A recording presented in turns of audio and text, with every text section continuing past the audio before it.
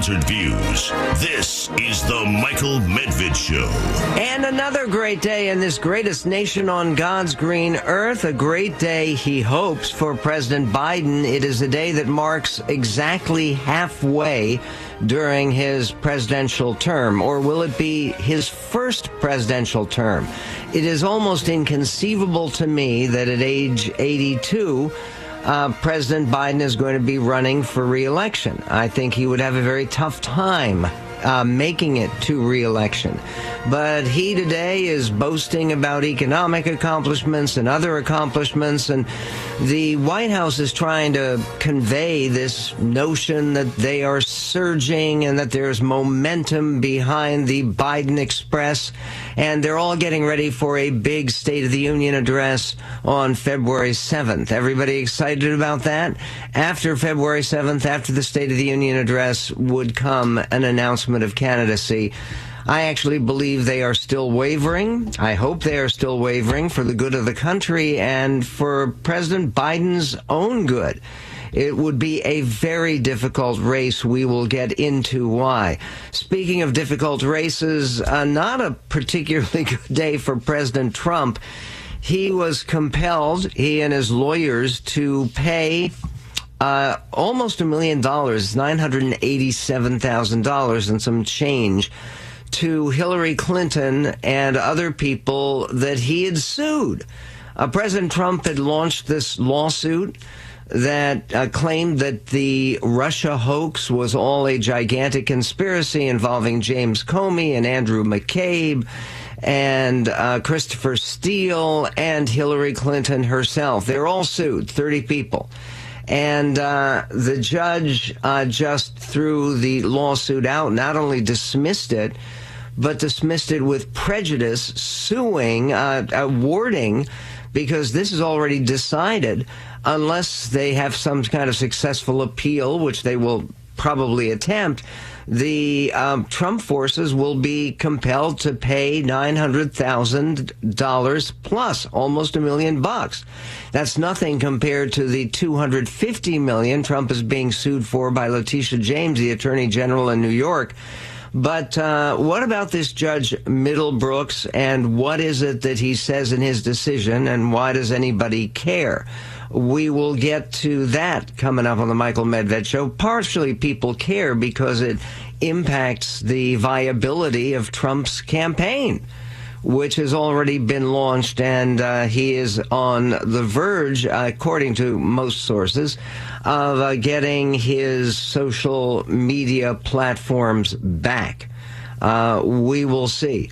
There is also much more, much more on George Santos concerning his wardrobe, meaning not only what he wears in Congress, though there's that too. That's a segment in the New York Times Styles section, but his record as a drag performer, apparently not a very well-received drag performer when he was living in Brazil.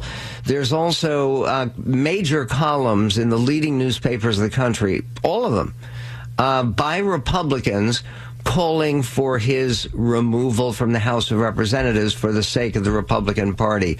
And there is a musical performance today that conveys hope for the climate and for the environment at Davos. We will cover that, plus a bunch of movies with some very major stars included.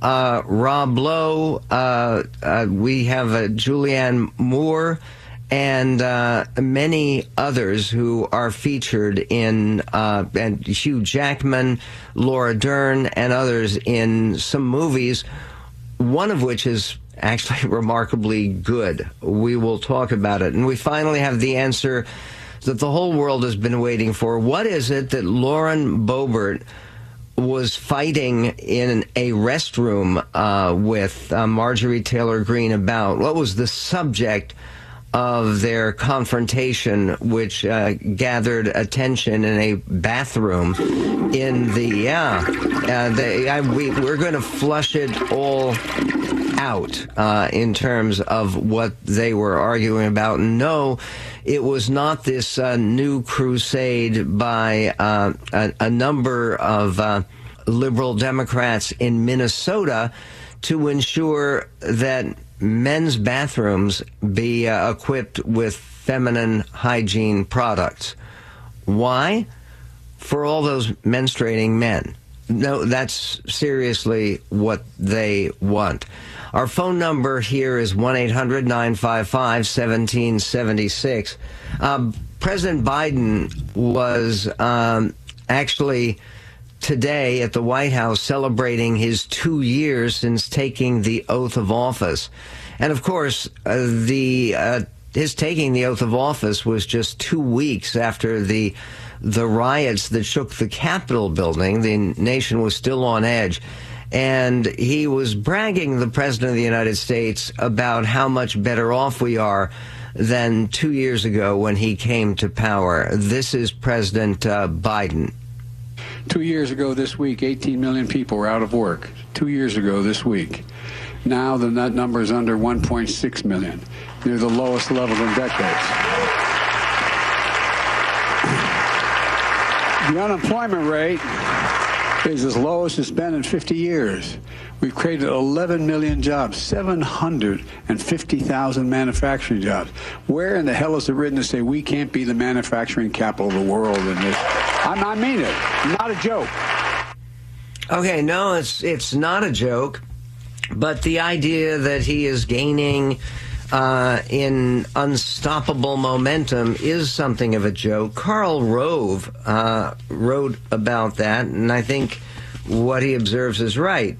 He says President Biden talks about a slew of legislative achievements that give him significant momentum and leave him with a stronger hand to play in 2023.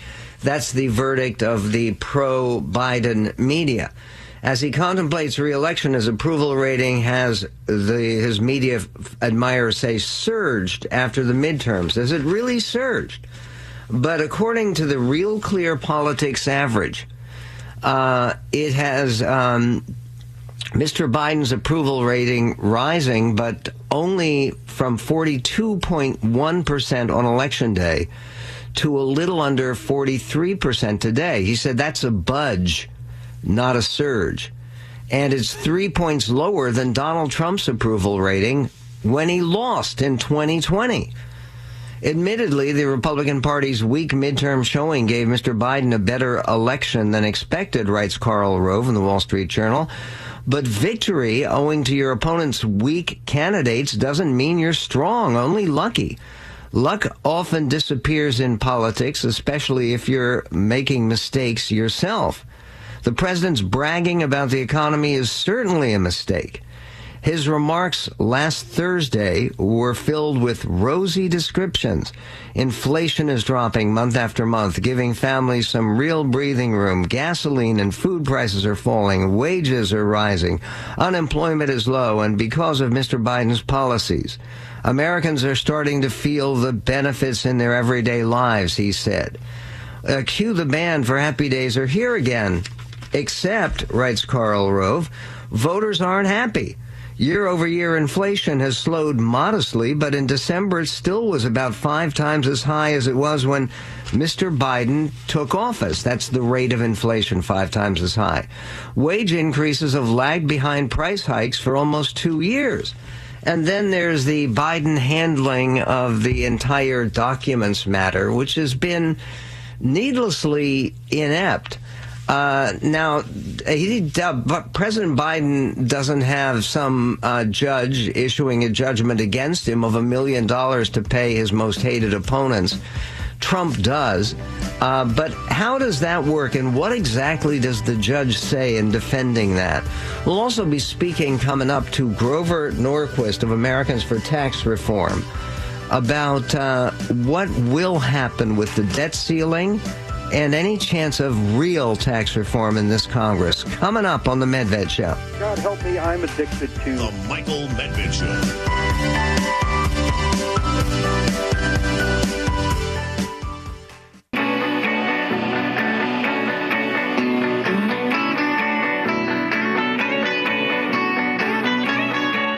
I'm, of course, deeply honored to receive The Michael Medved Show.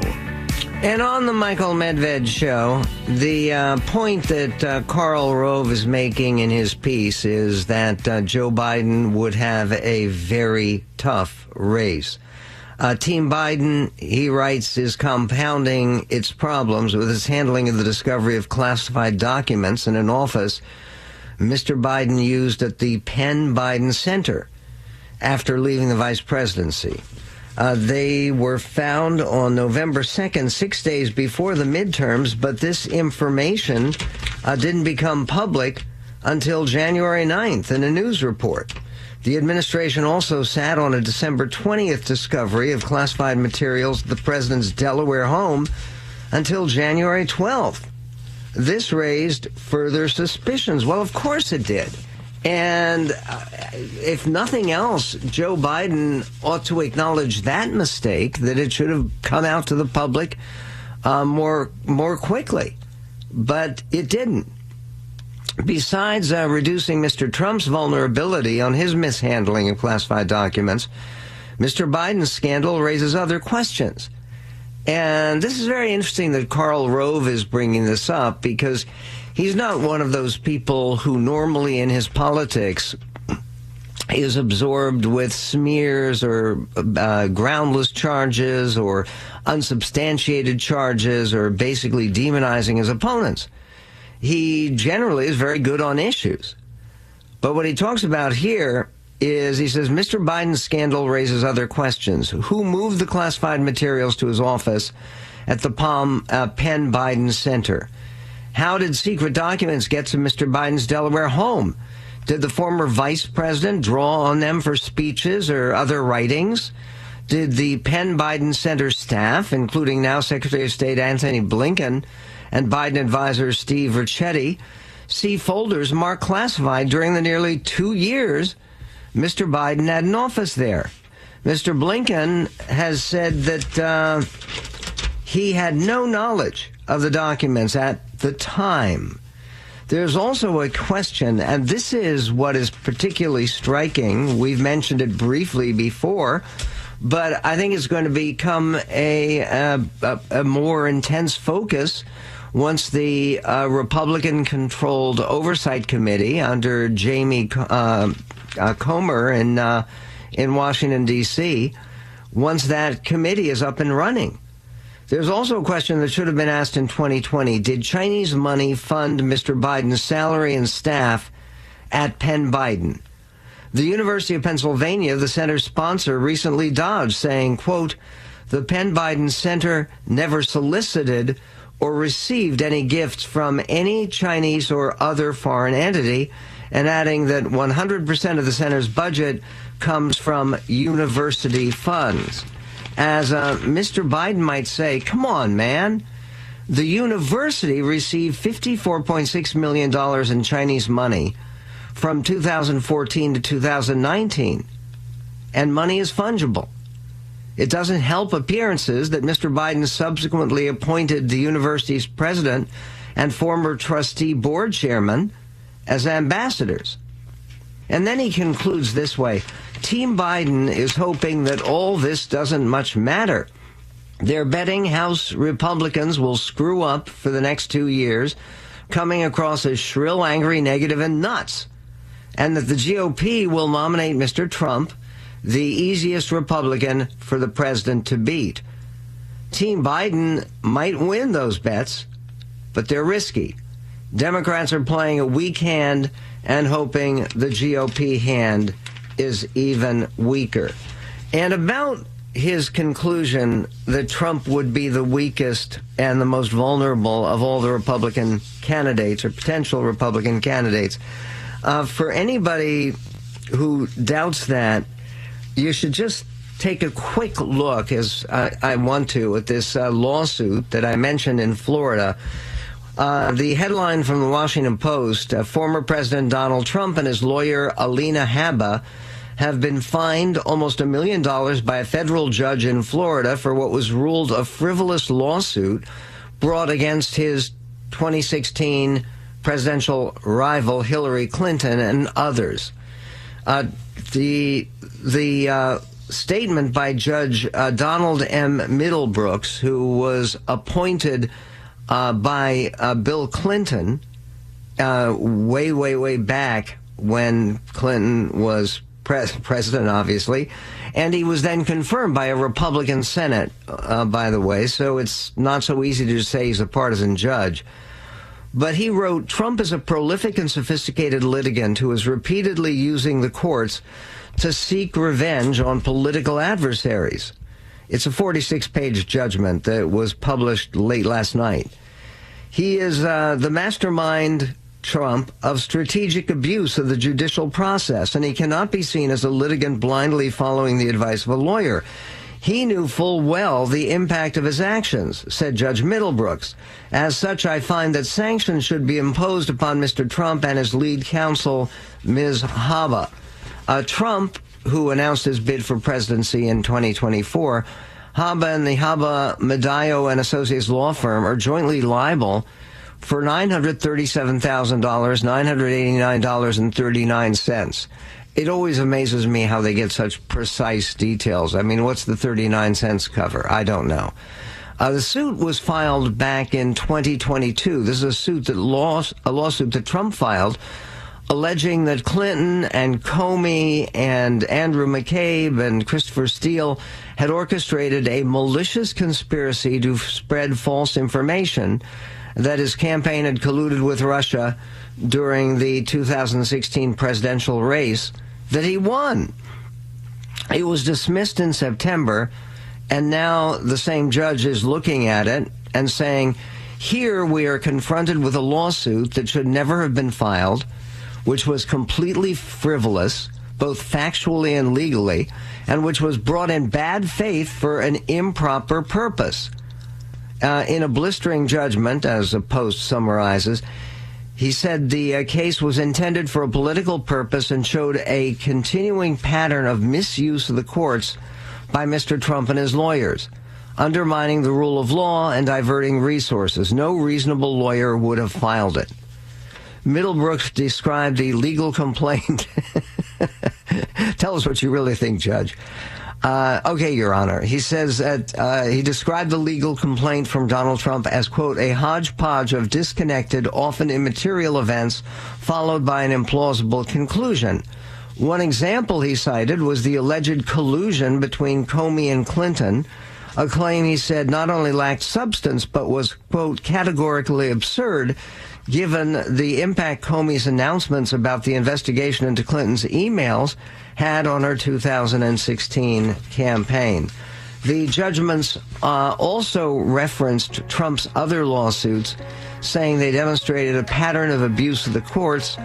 Among them were legal complaints against Twitter, CNN, New York Attorney General Letitia James, and the Pulitzer Prize Board for a 2018 award given jointly to the Washington Post and the New York Times for coverage of alleged Russian interference. Meanwhile, interference with our tax system to try to clean it up, a good idea? We'll be talking about it coming up. More of Michael Medved in a moment.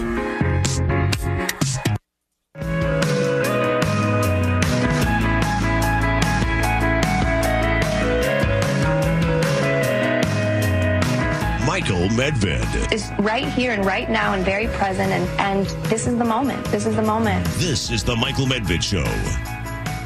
And this is the moment for a dramatic and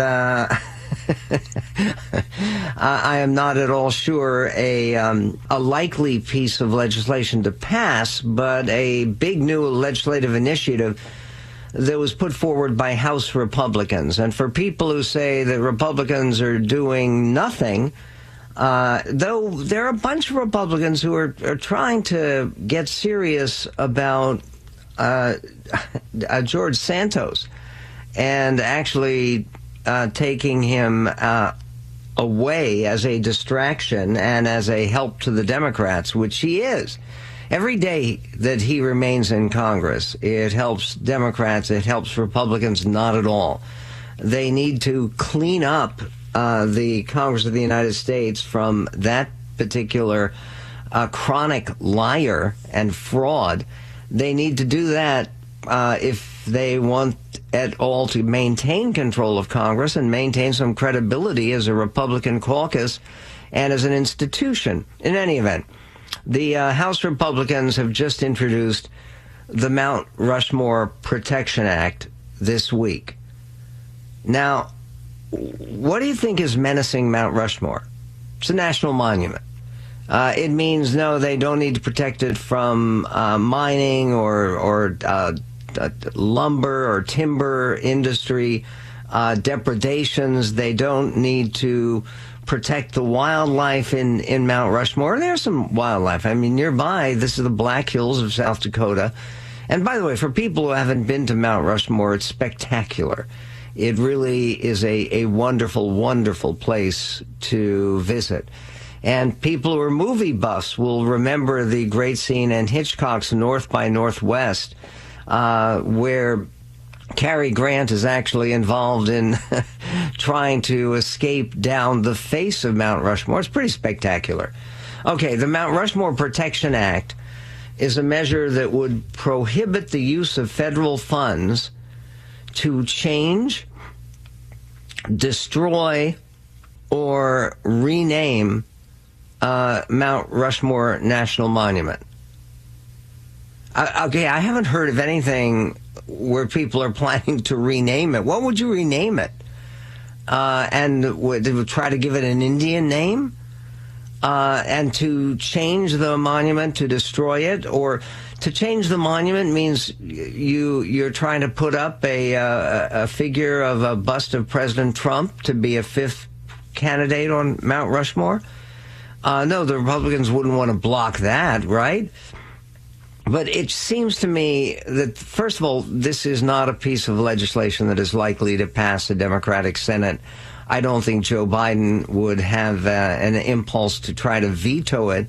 But the idea that Mount Rushmore is under assault, I think that the stalwart governor of South Dakota, who continues to be talked about as a presidential candidate possibly, Kristi Noem, she is going to do her very best to protect this monument from any kind of inappropriate assault.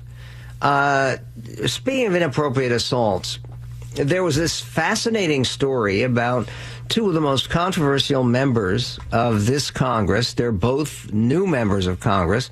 They're both very conservative. They both have strong national followings. Lauren Boebert of Colorado went on with Dana Loesch on her podcast, and she revealed the news about a confrontation that occurred, and it apparently really did occur. Lauren Boebert conceded that it occurred with Marjorie Taylor Greene.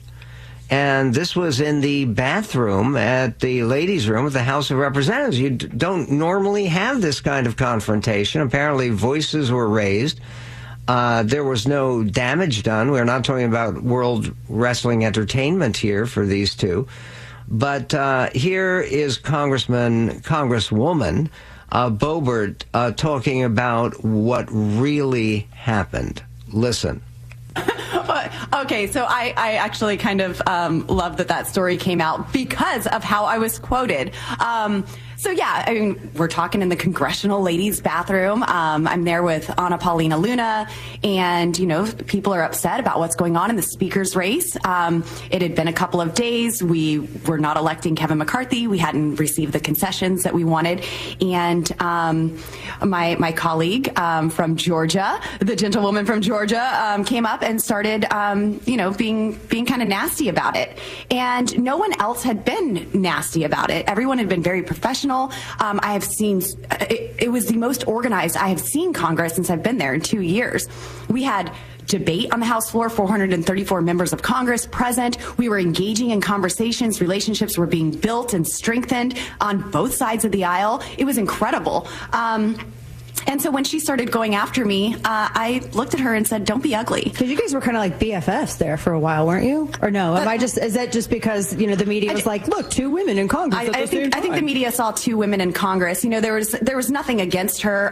We travel in the same circles, right. Have the same policy views on a lot of things, not everything, but on many things.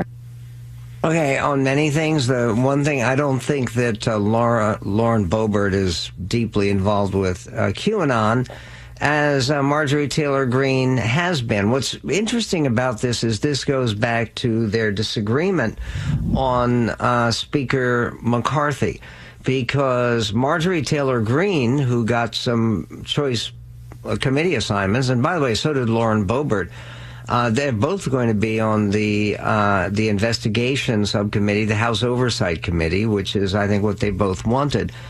That Marjorie Taylor Greene had favored and voted for McCarthy for Speaker from the beginning. Lauren Boebert, though she was very narrowly elected. I mean, she had a tiniest sliver of a margin to get her elected to her second term. She had been one of those holdouts, so was Anna Maria Luna, who she was in the bathroom with, from Florida, new freshman member of Congress. In any event, the idea that there was harsh feeling between them, yes, there were on the men's side of things, not necessarily in the bathroom, but there were a number of conservatives who came close to blows over the interest of whether or not they were actually going to elect Speaker McCarthy or not. And fortunately, fortunately, they got it resolved. And let's see what his speakership looks like. One can only hope. Meanwhile, there was a major event today, and it was one of those events that happens every year, and it happens on the anniversary of the Roe v. Wade decision, the March for Life. And actually, there's some question here about what was going to happen with the March for Life now that Roe v. Wade has been overturned. And I actually am very encouraged by what the leaders of the march said, including Steve Scalise, the House Majority Leader who was there. There apparently was a good turnout, and for people who thought that the pro-life movement, that people who are active in the cause of human life, that they were going to just dissipate or not participate at all, well, that wasn't the case. And what is extremely encouraging to me is that what you saw there was an effort to refocus so that people aren't just anti-abortion, they are pro-life and in favor of doing more for pregnant mothers in trouble. So what does that mean? We will get to that coming right up on The Medved Show. The Michael Medved Show. MichaelMedved.com.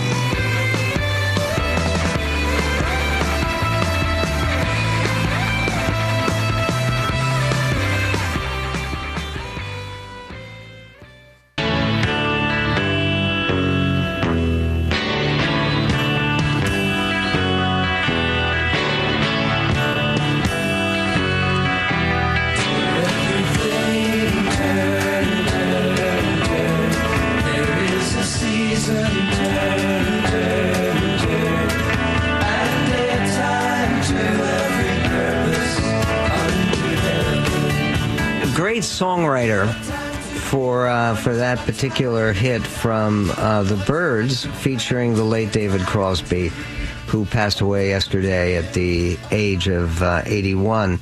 When I say great songwriter, Greg, you know who the songwriter is for those lyrics, right? Yes, it's King Solomon.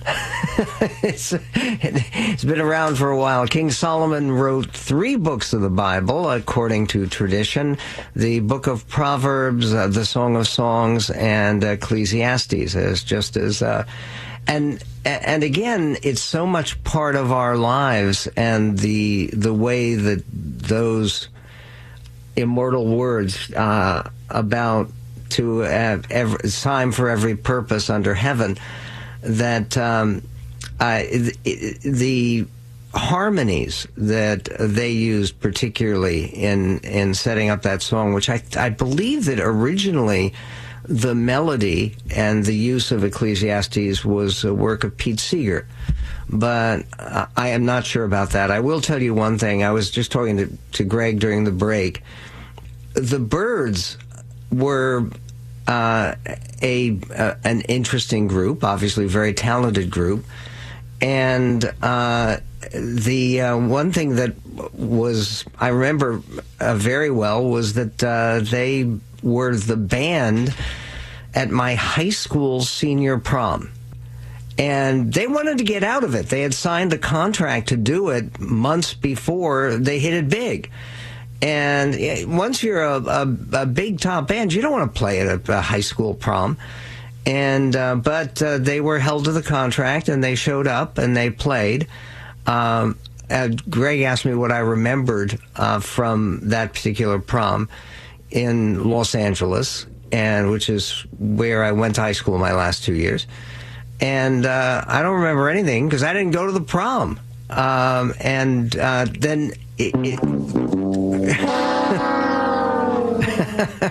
well, again, it's just it was one of those things where I don't feel somehow that I missed a big chance in life. They have a new thing that they're doing in the New York Times where they're soliciting people to contribute to answering questions. If you could choose your college again, what would you do differently? And we will address that a little bit later in this show. They said, did you make the right choice? Maybe you attended a big state school only to get lost in the crowd, or your school was so focused on academics that you never had time to explore the city it was in. Did you choose a small liberal arts college that left you with tens of thousands of dollars in student loan debt? Or do you wish you had gone to a well-known school that offered you less financial aid? Okay, we will get to that. I have my own take on it.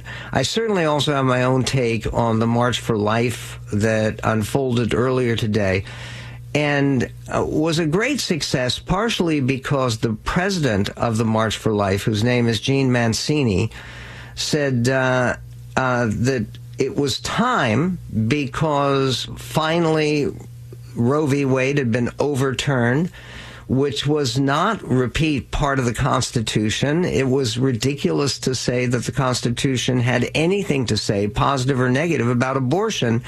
They weren't concerned with that. They were concerned with arranging a system of government that could work on a federal basis, where states would make decisions about public health regulations, but not the federal government. In any event, the March for Life president, Gene Mancini, talked about the current steps that need to be taking place. This is clip 10 for the Human Life movement. Listen. Critical to our next steps in a post-Roe America is the need to strengthen the safety net for moms and babies, especially by supporting pregnancy resource centers and maternity homes that provide love, compassion, resources, and real support to women, children, and families. And by the way, Americans support this. A poll that was released this week showed that 91% of Americans support pregnancy resource centers. It's a no-brainer. Okay, this is exactly right. And by the way, I've had the opportunity to be a speaker at 3 different fundraising banquets for pregnancy resource centers. It's something that I believe in, and it really does show that people who say they're pro-life are pro-life. One of the things that people argue about is they say, oh, they only care about the baby in the womb. They don't care about the baby after it's born. But what these centers do is exactly what the human life movement, the pro-life movement, has been most successful at doing, which is not legislation. It's not changing the law. It's changing minds. and changing hearts. And Steve Scalise, the House Majority Leader, yes, he is now, the congressman from Louisiana, was at the March for Life today, and he added to the positive message. Listen, this is clip 3. Every step of the way, it's also critical that we celebrate victories along the way, and boy, did we get a huge victory just a few months ago when Roe was overturned. But as you all know, that's only the end of the first phase of this battle. The next phase now begins, and that's what this year's march is all about. The next steps in a post-Roe era. And we in Congress, and how about my colleagues here, Chris Smith, all my colleagues behind me, who defend life. Okay, and basically, that's exactly the right understanding of the Dobbs decision. It didn't change the law nationally. It gave the right to change laws to the states. And again, the Republicans and Democrats are both looking for nationalizing this issue again. It's a mistake. States are going to be different on this issue, and that's one of the realities that shouldn't stop people from supporting alternatives for women who need it, for crisis pregnancies. The cause for pro-life, there was a moving statement by the former NFL football coach Tony Dungy, who's long been a big advocate for human life, who talked about what we can learn from Damar Hamlin's cardiac arrest on the football field when he asked for Americans to pray for an end to abortion. Listen. Well, those prayers were answered. Damar's recovering now. He's home. He's been released from the hospital. But what's the lesson in that? You know, an unbelievable thing happened that night. A professional football game with millions of dollars of ticket money and advertising money on the line. That game was canceled. Why? Because a life was at stake. And people wanted to see that life saved. Even people who aren't necessarily religious got together and called on God. Well, that should be encouraging to us, because that's exactly why we're here today. Because every day in this country, innocent lives are at stake. And the only difference is they don't belong to a famous athlete and they're not seen on national TV. But those lives are still important to God and in God's eyes. Okay, good for him for his participation. There's also a flashback on the January 22nd, 2001 March for Life. Yeah, all those years ago, 22 years ago, that if you listen to that, there was somebody who introduced himself to the crowd. Listen. Fundamental axiom of Western civilization is the belief in the sanctity of human life.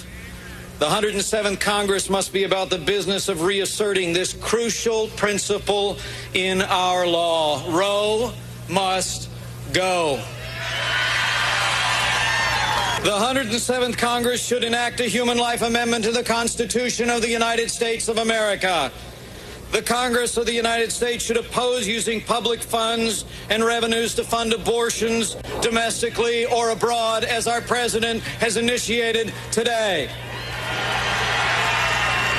We must support an immediate ban on partial birth abortion in all 50 states. And we must promote with compassion the interests of organizations, charitable and otherwise, which provide support and resources for women in crisis pregnancies. And then the speaker says, I'm Mike Pence. I'm new to the Congress, but I'm not new to this cause. No, man, he's still part of the cause, which goes on in a different form in this greatest nation on God's green earth.